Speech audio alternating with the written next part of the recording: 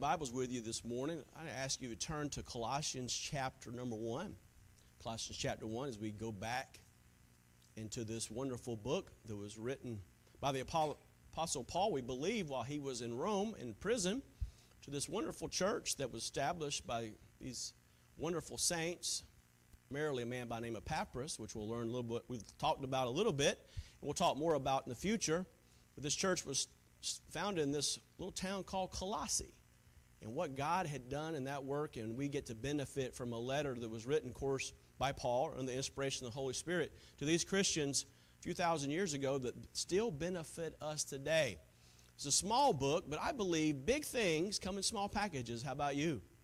Big things come in small packages. And we see this in a small letter, but very effective and powerful letter.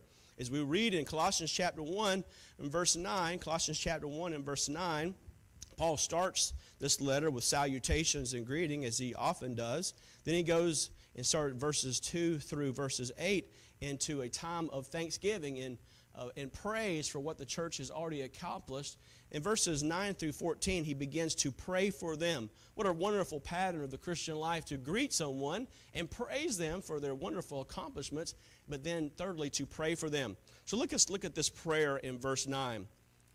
Colossians chapter 1 and verse 9, for this cause we also, since the day we heard of it, do not cease to pray for you and to desire that you might be filled with the knowledge of his will and all wisdom and spiritual understanding, that you might walk worthy of the Lord, unto all pleasing, being fruitful in every good work and increasing in the knowledge of God, strengthened with all might according to his glorious power, unto all patience and longsuffering with joyfulness, giving thanks unto the Father, which hath made us meet to be partakers of the inheritance of the saints in light, who hath delivered us from the power of darkness, and has translated us unto the kingdom of his dear Son, in whom we have redemption through his blood, even the forgiveness of sins.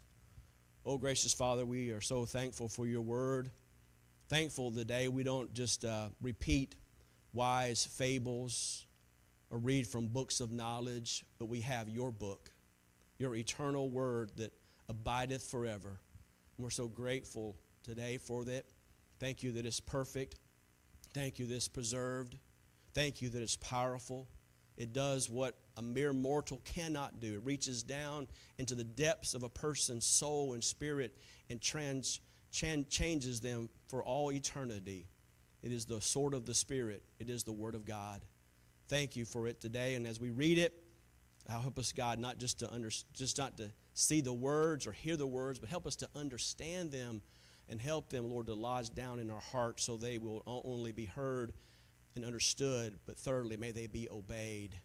Help us, Lord Jesus, this is an endeavor. And as I pray often, I pray, Father, if be one in this room who does not know Jesus Christ as their personal Savior, oh, Father, please draw that person to yourself before it is too late, for there will certainly be a day when it will be too late. Thank you for each believer who's here today. Encourage them, strengthen them. Do what you must in their life to help them grow in the grace and knowledge of our Lord and Savior, Jesus Christ. And we'll thank you and praise you in Jesus' name. Amen. Over 90 years ago, a young missionary named Raymond Edmond staggered in from an Ecuadorian jungle, desperately ill. The doctor said he'll be dead tomorrow. The man's wife, Edmund's wife, dyed her wedding dress black so it would be ready for the funeral. Of course, it was in the tropics, and funerals had to happen immediately. However, thousands of miles away, the town of Boston, Edmund's friend, Dr. Joseph Evans, interrupted a prayer meeting saying, I believe we need to pray for Ray Edmond in Ecuador. The group prayed earnestly until finally Evans called out, praise the Lord, the victory is won. The rest is oft repeated history. Raymond Edmond recovered. His wife's dress did not. And Dr. Edmond went on to become the president of Wheaton College for the next 40 years. Small things, big things come in small packages. Big things come in small packages. Prayer is vital to the Christian life. Here in this letter to the church of Colossae, in these verses 9 through 14, we are instructed how we should pray for the church of God that he has given to us.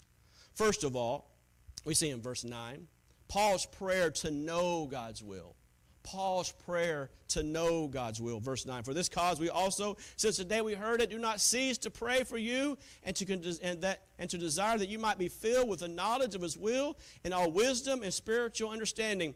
Paul wanted the church at Colossae, the members of Colossae, to know his will. If I could say I wanted anything for you who are part of this church, members particularly, but those of you who attend as well, my greatest desire for you is to be successful. You say, preacher, you want me to have money and riches and all kinds of stuff? Thank you for that. No, you see, I define success is finding God's will for your life and doing it. My greatest prayer for you every day that I get up, and by the grace of God, I try to pray for you every day by name, is to find God's will for your life and do it. And do it. And that's what Paul's prayer was. He wanted them to know God's will for their life and to do it. Notice some interesting facts about this prayer. It was a continuing prayer, continuous prayer. He says, do not cease to pray for you. You ever go to somebody and you say to them, pray for me, but you know as soon as you put those words out of your mouth, they're not going to pray for you at all. You ever met folks like that? But do you know other people you go to that you know pray for you, and you could call to them or text them and say, hey, brother, sister, friend in Christ, would you pray for me? And you know they'll pray for you. They won't cease praying for you till you tell them, okay, I'm done. I prayed up. It's accomplished. It's finished. And that's what Paul was saying. Even though he was in prison, he said, I cease not to pray for you. I'm praying for you continually. I looked up this word prayer. It's found 336 times in the Bible. The word prayer is mentioned 106 times in the Bible. Must be kind of important. We read in 1 Thessalonians chapter 5 and verse 17, pray without ceasing. Ephesians chapter 6 and verse 18, praying always with all prayer and supplication in the Spirit, and watching hereunto with all perseverance and supplication for all saints. 1 Timothy chapter 2, verse 2, I exhort therefore that first of all supplications and prayers and intercessions and giving of thanks be made for all men. Who do you start with? For kings. You say I'm supposed to pray for the person at the top of the chain? Yeah. For kings and for all that are in authority, that might lead a quiet and peaceable life in all goodness and honesty. So we should pray for those who are in authority over us so we have a life that is quiet and peaceable. Say, why do we need a life that's quiet and peaceable? So we can get the gospel out. So people can hear it and be saved. You say, can you give me examples of people who prayed in the Bible? Oh, yes, we can.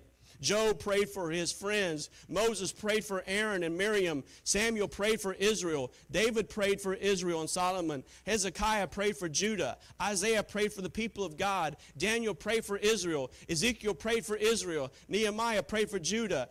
Jesus prayed for the disciples. Jerusalem church prayed for Peter's release from prison. Paul prayed for Christians. Epaphras prayed for the Colossians.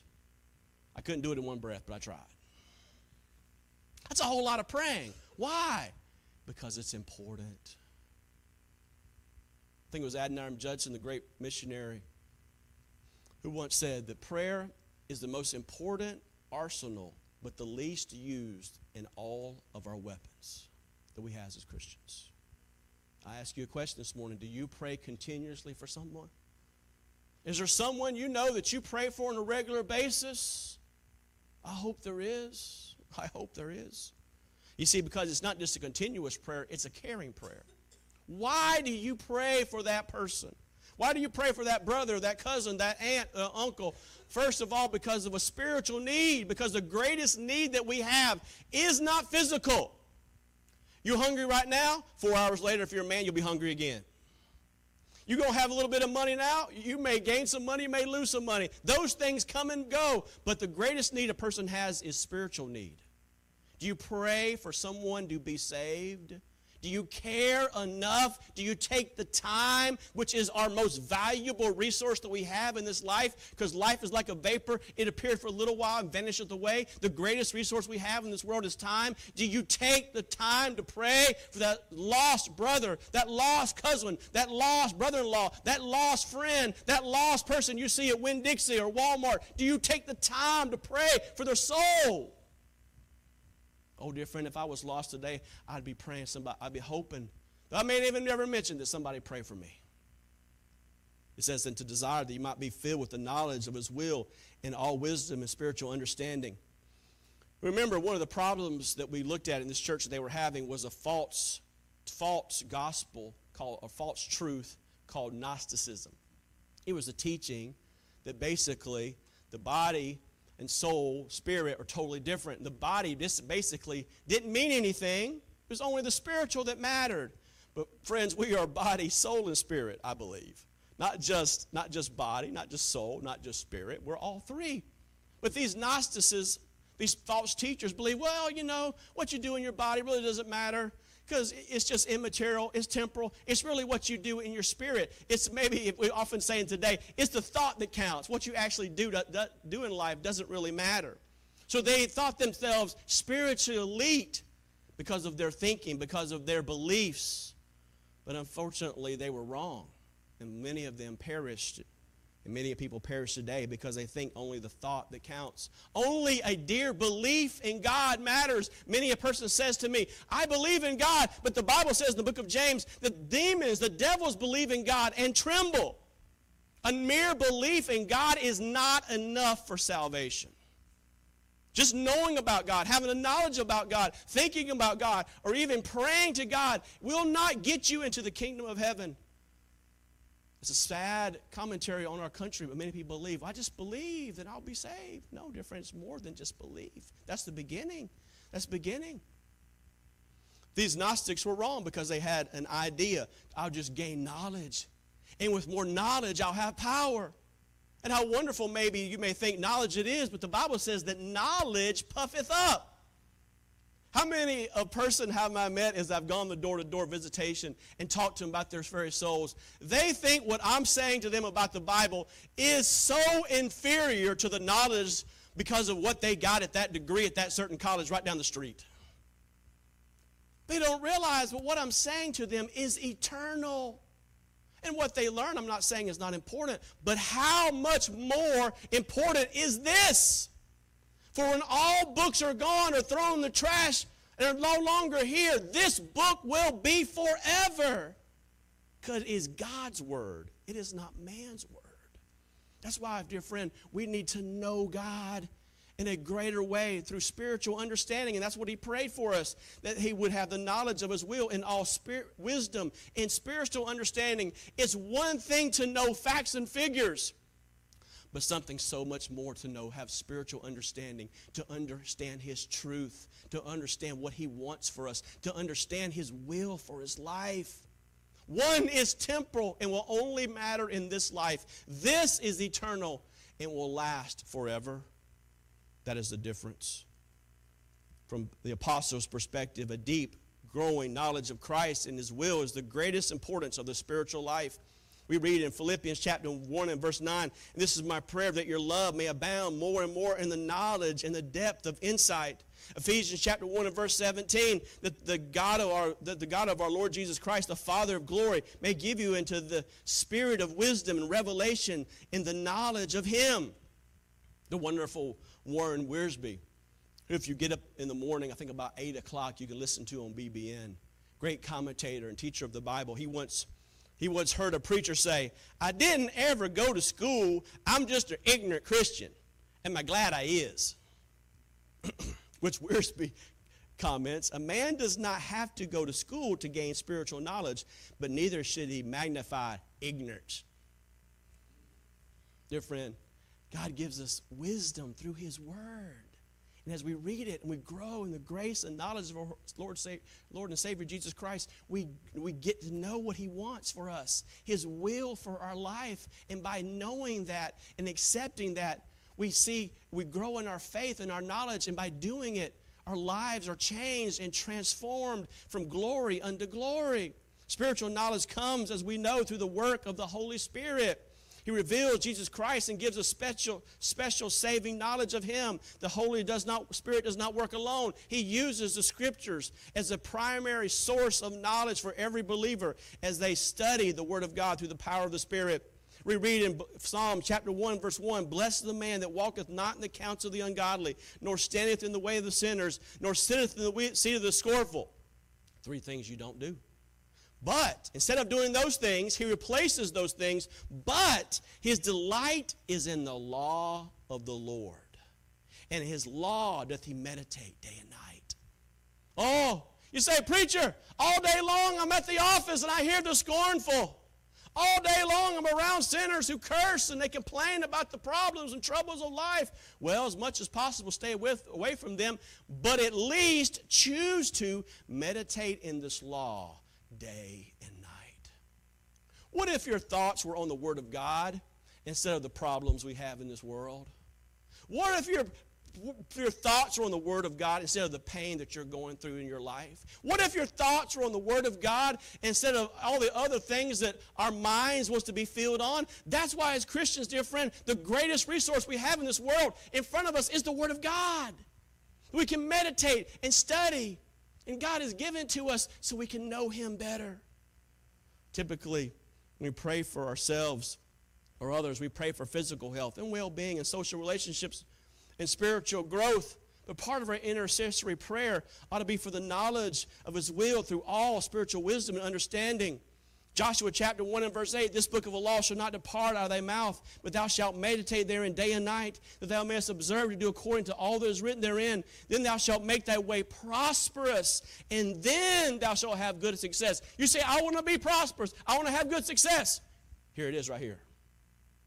By studying the Word of God, your way will be prosperous, and you will be successful. Oh, maybe not as the world looks successful, but successful in the eyes of God in the true spiritual realm. And that is all that matters. Oh, dear friend, every believer should be able to filter his culture and all that goes on in the knowledge of this world through the grid of wanting to know His will and His understanding through His Word. So we see Paul's prayer to know God's will, but secondly, Paul's prayer for the worthy walk in verses 10 through 14. It says in verse 10 that you might walk worthy of the Lord unto all pleasing, being fruitful in every good work and increasing in the knowledge of God. The Hebrew vocabulary throughout the Old Testament scriptures, the word walk symbolically referred to one's conduct, and this carried over into the Greek New Testament. I remember when Angie and I were getting married, our wedding, her grandfather talked about this passage, one of these passages about walking worthy of the Lord and how it's needful that our walk be right before God first and our walk be right between husband and wife, and how important that is. Now, mindful of those words, first of all, it has to be a worthy walk. It has to be a worthy walk. You see, there's 2 different dynamics. Some people say, well, if I just get excited about it and I have zeal and I have energy, that's one way to go. It's like the Christian who wants to witness for Christ, but he doesn't know what he's actually saying. And when someone's asking him a question about the Bible, they say, "I don't know, but you know what? Believe anyway." That's one side. The other side is a person who has great knowledge of the Scripture, but unfortunately they don't have the energy or the excitement or the zeal to share what they know. You say, who's right or wrong? They're both wrong. We need balance. We need people who are excited about the Word, but also need people who are knowledgeable about the Word, because there's questions that people ask, like, where did the Bible come from? How do you know there's a God? Why am I sick all the time? Answer those questions. Answer those questions. And sometimes I've had to say, even as a pastor who's gotten degrees in this, I don't know, but I'll tell you what, give me time, let me study it, and I'll answer you later. That's the best answer sometimes we have, to tell them later. A profound knowledge should profoundly affect one's walk. It shouldn't be just about their talk. It should be about their walk. Colossians would walk their talk, that their knowledge of Christ would grow, that this turn would produce a conduct which was worthy of the Lord, pleasing to Him in all aspects. What was the result of this walk for God? Being fruitful. When you do the right thing, when you live the right way, by the grace of God, there'll be fruit. Like the farmer who has to plant, who has to water, who has to pray, who has to cultivate, who has to take out the seed. Then there's fruit that remains. And so it is in the Christian life. We must study the Word of God. We must pray. We must cultivate in our own life. There are things that the Holy Spirit, as you read His Word, will say to you, you shouldn't continue down that path. You shouldn't hang out with those people. You shouldn't watch that TV program. You shouldn't listen to that. And by the Holy, listen to the and be sensitive to the Holy Spirit. You say, no, I shouldn't do that. And then you replace those evil things with righteous things, good music, good entertainment, right people. And then you grow in your relationship with God, and then He gives you opportunity to bear fruit because of your obedience to Him. To participate, bearing fruit, is present continuous, meaning it continues to happen. So we see, first of all, this walk that is a worthy walk. But secondly, it's a knowledgeable walk. You say, preacher, didn't he just talk about the importance of having knowledge? Yeah, he did. But see, in the scriptures, when whether it be Christ or whether it be Paul or Moses emphasized something a second time, it's not because he forgot what he was saying. It's to show emphasis. And Paul is saying again that we need to increase in the knowledge of God, being fruitful in every good work. Why? Because what we know and what we do have to be on the same page. Jesus said in John chapter 13, verse 17, if you know these things, happy are ye if ye do them. I'll give you the example as I gave a couple of weeks ago about the Good Samaritan that Jesus gave to the lawyer. There's a Good Samaritan, that thief, that man that was hurt and beaten by the thieves, robbed and left on the side of Jericho Road, left for dead.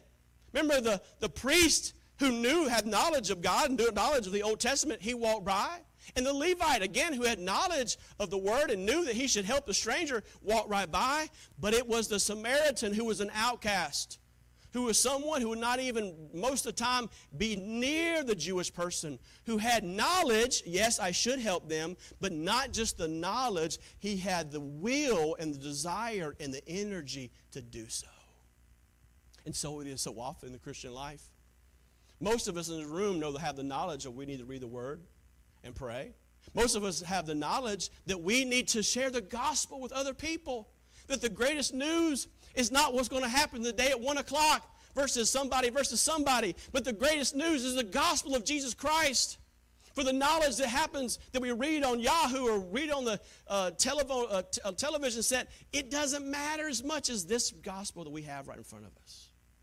But do we tell others? It's a powerful walk. Number 3. It's a knowledgeable walk. Number 2. It's a worthy walk. Number 1. It says in verse 11, strength with all might according to his glorious power unto all patience and long-suffering with joyfulness. Paul, which prayed for his church, was strengthened. Say, you need to be strengthened with a continuous, steady supply of grace according to his glorious power. I'm glad it's his power, not my power. Amen.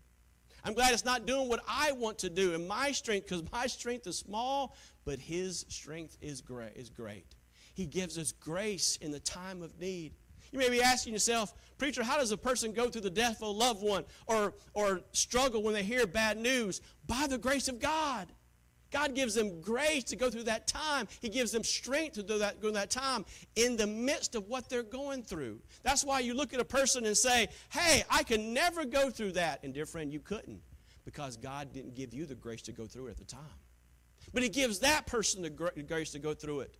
It says, strengthened with all might according to his glorious power unto patience and long-suffering and joyfulness. I don't know about you, but I need patience and long-suffering. Amen? I need patience and long-suffering. This word patient means steadfastness. Paul saying is able to hold one's position in battle. He had the mind of the evil forces there in the area of Colossae, the evil teachers who were teaching false gospel, false truth, that they would stand, that they would endure, they would remain, they would stand fast. I read an illustration about Sir Winston Churchill, who was invited back to his alma mater, Harrow, to address the students near the end of his storied life in public service, which included guiding Britain through the darkest and finest hours. When the 5'5" bulldog of a man took the platform, everyone waited breathlessly upon his words, and they would never forget what he heard. He said, "Young gentlemen, never give up, never give up, never give up, never, never, never." And with that, he sat down. With that, he sat down. That's patience. To have patience, he added long-suffering. Long-suffering is in reference to adverse circumstance, where patience is in reference to difficult people. Throughout your week, you're going to have difficult circumstances. You might have that flat tire. You might have that broken thermostat, which is not so bad this time of year, but in August it's pretty rough. You may get that phone call. You may have a bad circumstance at work. And that's one thing, to ask for long suffering through those difficult circumstances. But patience is dealing with people. You ever struggle with people at work? Maybe someone or two is too boisterous and they love to give their opinion about the political matters of the day. And you can't wait to say, 5 o'clock, you're not coming soon enough.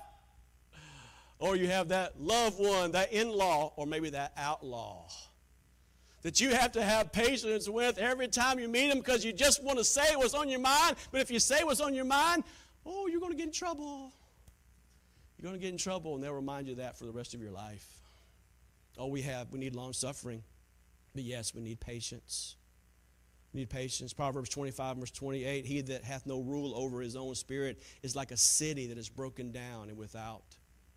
We need to love and persevere through difficulties, through problems, through pain. I think about King David as he was fleeing from his throne in Jerusalem because of his son Absalom, who was taking over the throne, all ultimately because of his own sin with Bathsheba and Uriah. All because of that, the consequences of that. He was fleeing the capital, fleeing the city, and here came this man by the name of Shimei and started cursing him and throwing rocks. He was someone who loved the old regime. He loved Saul. And he could have, with just a word, told Abishai or any of his men, kill that man. But instead of doing that, he allowed this to happen because he believed it was a reason God was allowing this in his life to teach him a lesson. God allows sometimes the rocks, the words that are hurled on us to help us look at our life and grow in the grace and knowledge of our Lord and Savior Jesus Christ. Fourth, it's a thankful walk. How else shall we walk? Thankfully. Verse 12, giving thanks unto the Father which hath made us meet or qualify us to be partakers of the inheritance of the saints in light.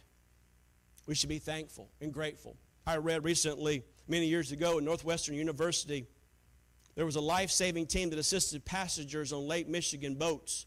On September 8th, 1860, the boat, the Lady Elgin, floundered near the campus, and a ministerial student named Edward Spencer personally rescued 17 people. The exposure from that episode permanently damaged his health, and he was unable to continue preparation for the ministry. Some years later, he died, and it was noted that not one of those 17 people went back and thanked him for saving their lives. We have become an ungrateful nation. You see, friends, when a country becomes unholy, one of the first things to go is thankfulness. Thankfulness. How often are you thankful for what people have done for you? See, we're unthankful oftentimes because we forget God and we don't say our prayers. We're not thankful to God. We don't bow our heads and thank God for the food because we have it in abundance. But imagine if you only had one meal this whole week. Would you be thankful for those saltines crackers, Brother Roy? Or for that little turkey leg? Would you be thankful if you only had one meal? We'd be grateful and thankful. But because we have a refrigerator full of food, we're not grateful and thankful because we have so much in abundance. We're thankful and grateful because we have air conditioning. We're thankful and grateful because we have chairs that are padded. We're thankful and grateful because we have all these many things that God has blessed us with. We need to stop and say, thank you, Lord, for all the many blessings. Because, dear friend, those things can change in a moment. Living in Fort Myers, Florida, was sometimes a test. we got to go through the test called Charlie. For a few days, we didn't have air conditioning. We got to go through some other test called Irma, which we have 9 days without any air conditioning in August, September. And that was a test. And begin at that moment when you lose power, you're thankful for that little fan. That little fan. It's not much, but it's just a little bit that blows with that generator you get. You're thankful for that Christian who brings a generator to you. You're thankful for people who call and check on you when you're going through that trial, that difficulty. You're grateful and thankful for any little bit you can get because you're without. We need to be thankful for everything. Why? Let me give you why. First, in verse 12, we're to be joyfully thankful for the Father because He has made us meet or qualify us to be takers of inheritance, the saints of light. This present reality, we're in the realm of light. Aren't you glad we're in the realm of light? I thank God for the church and for the designers of this church because we are a place of light. Most modern churches are like theaters. They're dark, like dungeons, like theaters. But whoever designed us, and thank God for them, have made us a place of light. We are children of light. It says in Matthew chapter 5, verse 16, let your light so shine before men, they may see your good works and glorify your Father which is in heaven. 1 Thessalonians 5, verse 5, you're children of light and the children of the day. We are not of the light nor darkness. 1 Peter 2:9, we are a chosen generation, a royal priesthood, a holy nation, peculiar people, that you should show forth unto the praise of Him who called you out of darkness unto His marvelous light. People are lovers of darkness. Why? Because their deeds are evil. We live in this present light. But someday, dear friend, our life, because of what Christ has done in us, will outshine ultimately even the sun and the stars. I love this quote by C.S. Lewis, who put it this way, nature is mortal. We shall outlive her. When all the suns and nebula have passed away, each one of you will still be alive. Nature is only the image, the symbol, but it's a symbol of Scripture invites us to use. We're summoned to pass in through nature, beyond her, into the splendor which she so fitfully reflects. When the sun, the stars, and the moon are gone, we, because of the grace of God, shall still be when all those are gone. Secondly, why should we give thanks? Well, it says in verse 13, He has delivered us from the power of darkness, has translated us into the kingdom of His dear Son.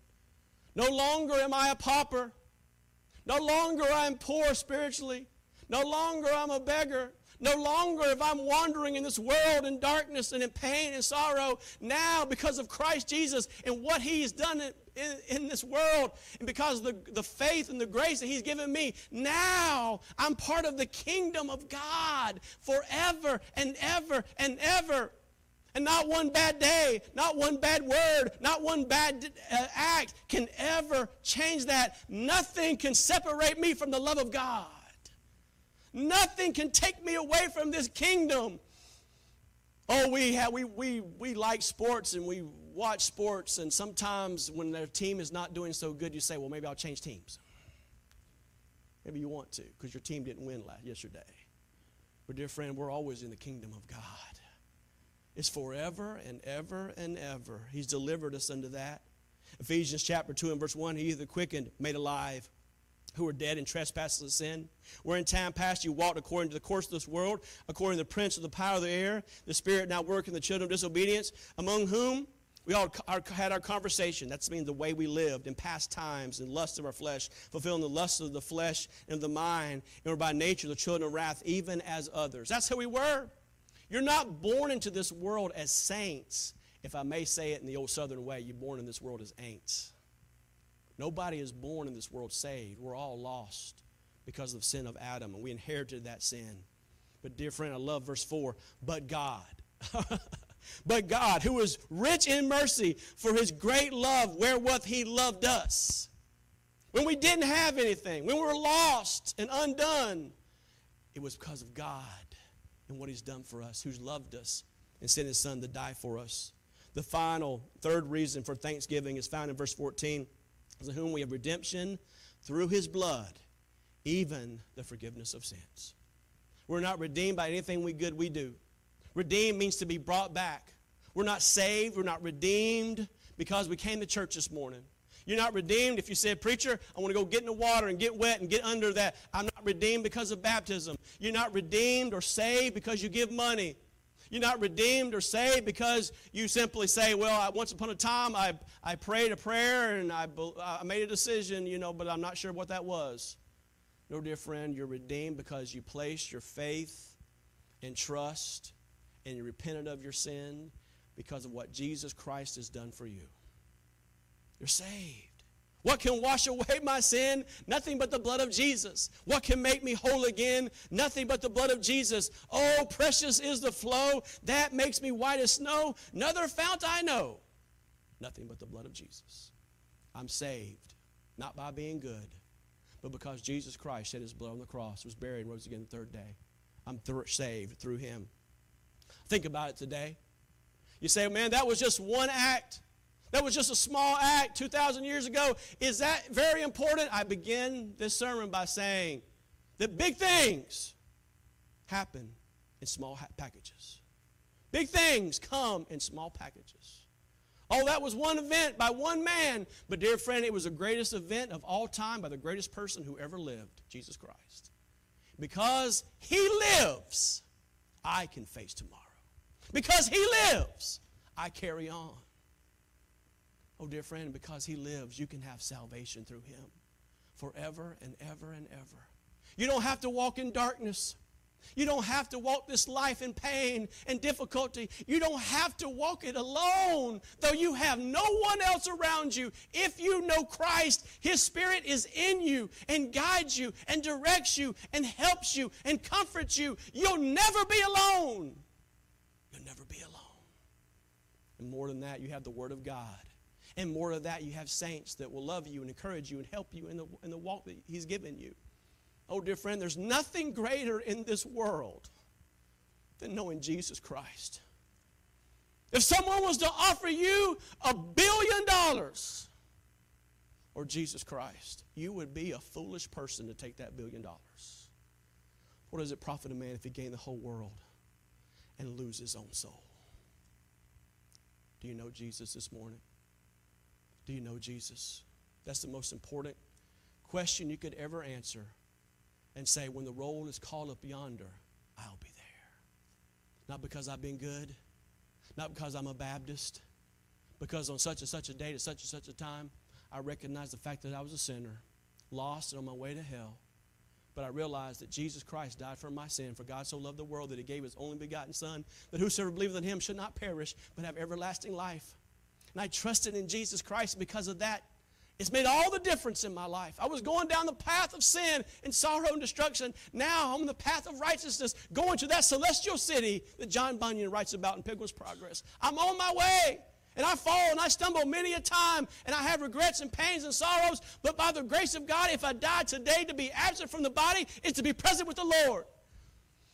I know someday I'm going to be with him. And what a glorious day that will be.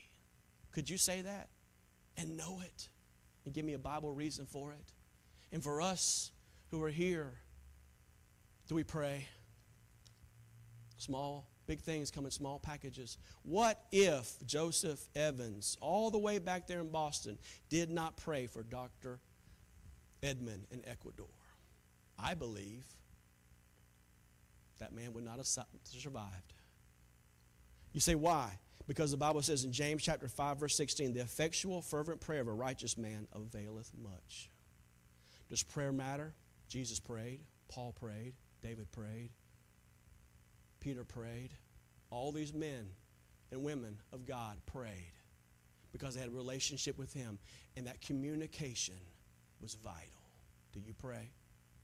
And I'm going to ask you a question. Who do you pray for? You say, preacher, how do I do that? Can I get practical with you for a minute?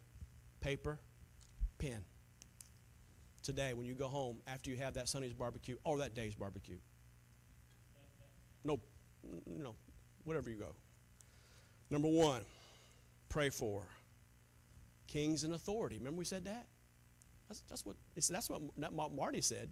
That's what the Bible says. I'm going to pray for all those in authority in our country. Check. I'm going to pray for my family. I'm going to pray for my friends. I'm going to pray for folks that I meet who are going through problems. I'm going to have a list. You see, friends, let me be honest with you. If you have no list, you have no prayer. You say, preacher, I need a list. Yeah. And the older you get, the more lists you need. In more places you need that list because you're going to forget where you put the list. But two things you need every day. A time in this Word. This is God talking to you. And you take this list. And so, Lord, by the grace of God, I'm going to praise you and thank you for all that you've done for me. And I want to pray for all those who are in authority in my life.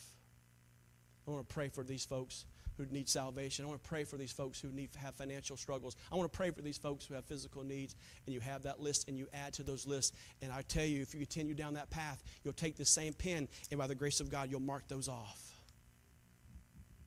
Because we're not just talking to the air.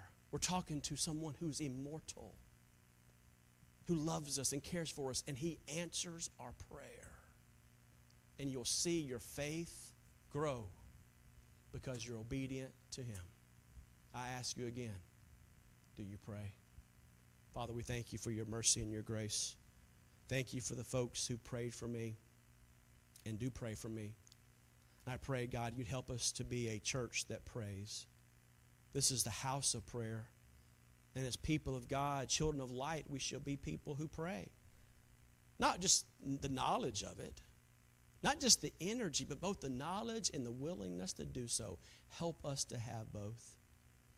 I wonder if the one in this room would say, preacher, I heard what you said about knowing Christ and having a relationship with him, and because of that we're children of light and have a place in heaven, but I don't know that for sure. I don't know if I were to die today where I would go, but I want to know. I don't want to think so. I want to hope so. I don't want to possibly think I know, but I want to know Christ is my Savior. I want to know that if I were to die today, I'll have a home in heaven forever. Would you pray for me? I won't embarrass you. I promise you that. But I'd love to pray for you. Anybody like that this morning? Preacher, I'm just not sure I'm saved. I'm not sure I'm a Christian. Amen. Thank you for your honesty, brother. Anybody else? Anybody else? Be honest. Anybody else? Amen. Thank you for your honesty. Now, I'm going to ask you, if you're here today and you raise your hand, come see me after church. If you're a man, if you're a woman, come see my wife after church. It's the most important decision you ever make, and I encourage you to come see us after church. How many of you here say, preacher, I'm saved, but I've just not been praying? I don't have that list, but I need to. I have the knowledge. I've heard prayer, sermons on prayer for many years, but I've honestly not been praying the way I should. And today, not only do I have the knowledge of a needing to, I'm going to put feet to my prayer, and by the grace of God, I'm going to do exactly what you just said. I'm going to make it a ritual. That every day, by the grace of God, I'm going to read the Word of God, and I'm going to take this list, and I'm going to pray over this list. I'm praying that God would help me to be faithful to do that. Is that your prayer this morning? Can I pray for anybody who says, yes, me, amen. That's me, amen. Somebody else. Thank you for your honesty and willingness to admit it. I struggle with this. Dear friend, this is the greatest struggle we have. We all have it. Amen. Someone else, I'm struggling with it. Amen. Praise the Lord. Anyone else? I'm struggling with this. I don't have the list. Amen.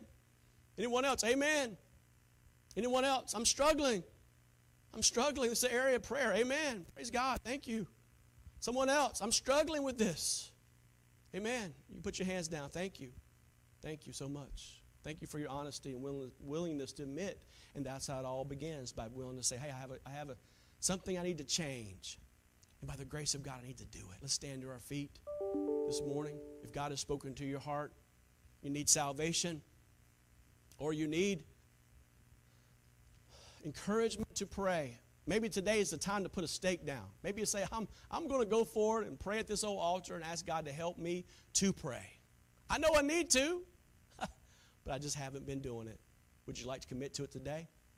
You can make that decision in your seat, but it's something about walking down, getting this old altar, get before God, and so, Lord, I'm committing to it. That has helped me so many times if I've done it myself. As the music plays, obey God this morning.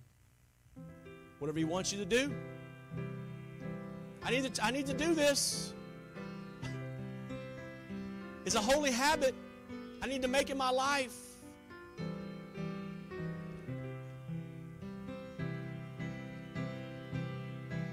Someone else, I'm struggling. I need to make a decision. I need to put a stake down. Lord, help me to pray consistently, caringly. Oh, dear friend, we need it. This world's in a mess. If there's ever a time we needed prayer, it's now. It's now. Be sensitive to the Holy Spirit of God. Choose to do His will.